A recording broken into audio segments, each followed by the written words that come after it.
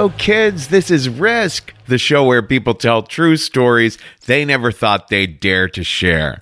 I'm Kevin Allison, and every Thursday, we release these special episodes that we're calling Classic Risk Singles. Each of these episodes features just one story from our earlier years. If you're new to Risk, you should know that the podcast can be very uncensored.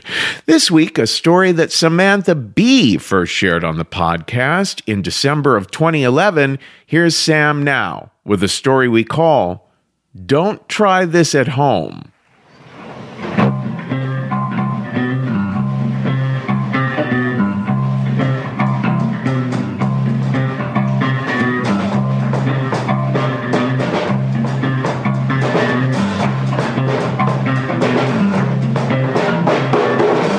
I will have to tell my children this story eventually. My children are going to be humiliated. But okay, this is what happened. I guess I was around 15 years old, and I was seeing this guy. He was my first ever boyfriend, and we had this really tumultuous relationship. I mean, it was really crazy. It was emotionally abusive for sure. It was not physically abusive, but it was definitely like he was very mean to me, and I lapped it up. Like, I loved it for some reason. He would just put me down all the time and pretend to break up with me, and then I would spend the whole day trying to get him to get back together with me. It was just this awful, horrible, toxic relationship that made my parents so berserk.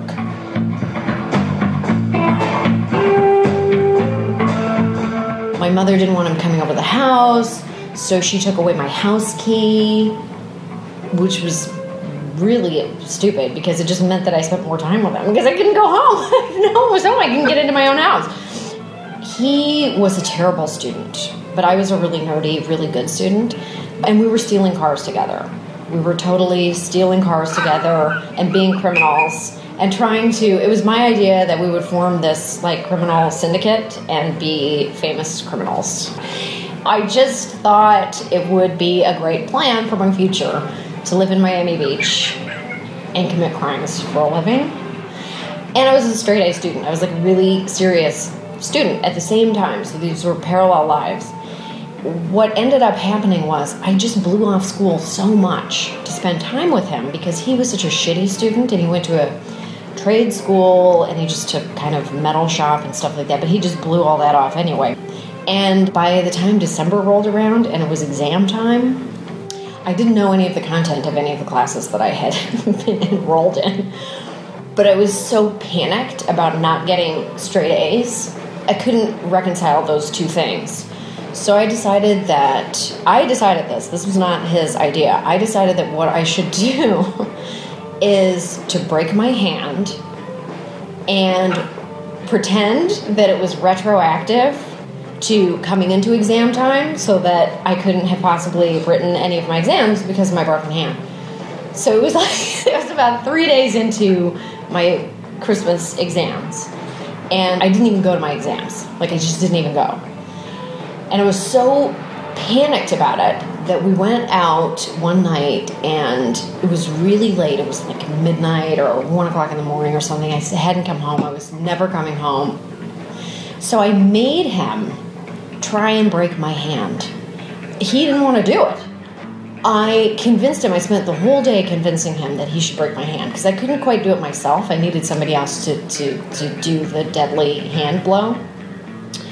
And he was actually very physically upset by it. He wasn't made of that kind of fiber, which I give him a little bit of credit for.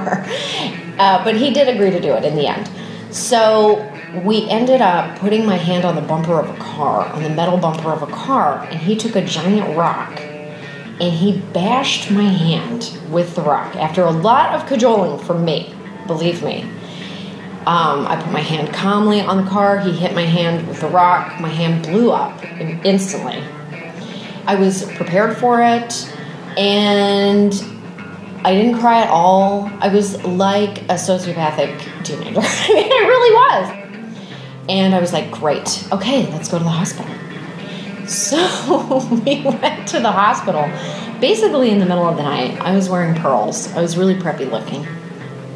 And nobody, even at the hospital, said anything. They were like, what did you do to your hand?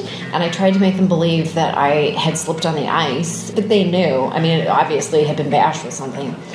And they must have thought that he was abusing me. So it was very disconcerting to have two 15-year-old children, basically, one in pearls, walk into the emergency room and basically in the middle of the night during Christmas exam time with a giant hand and obviously a wound on it from being hit with a rock. But they treated my hand. I did not break it. And I was disappointed that it wasn't broken. And it was my writing hand.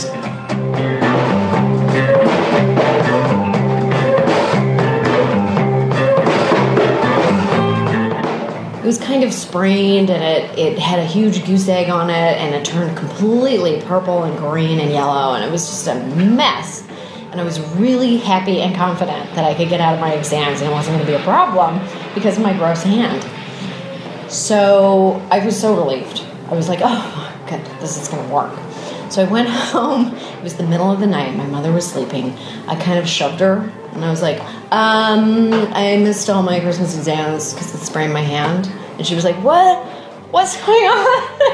What are you talking? Because she hadn't seen me in days, and I had a hospital tag. I was like, this is my hospital tag. She didn't even really get out of bed because she was like, I give up. I don't even know how to deal with this. So she just sort of laid there, and I went to my room, went to sleep, and I was really happy.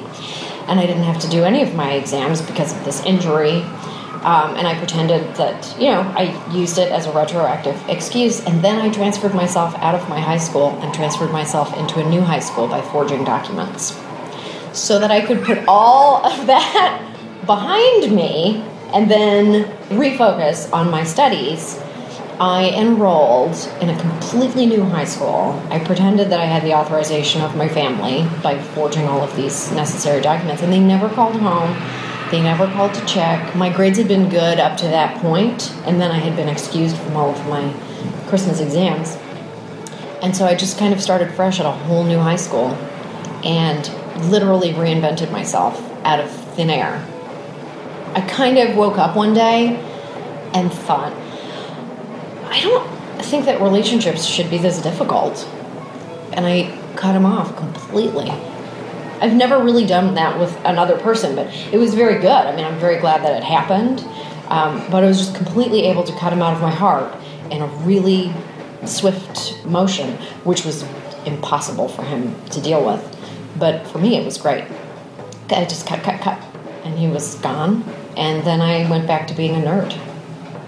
I didn't even regret it. It was actually kind of a genius move at the time because it was the catalyst for me being able to try things all over again. I think it was really stupid. I mean, it was crazy. Crazy. Just awful. But it was sort of smart to do it that. I mean, crazy, stupid, smart. It was inspired. But if my daughter if she came home in the middle of the night and told me her hand was broken, I would be getting up. I would fully rise out of my bed, and we would be having a conversation about that. I'm just very lucky that my hand is completely functional and didn't suffer any terrible repercussions. Hands are so important. I mean, you can live without them, but life is so much harder without a functioning hand.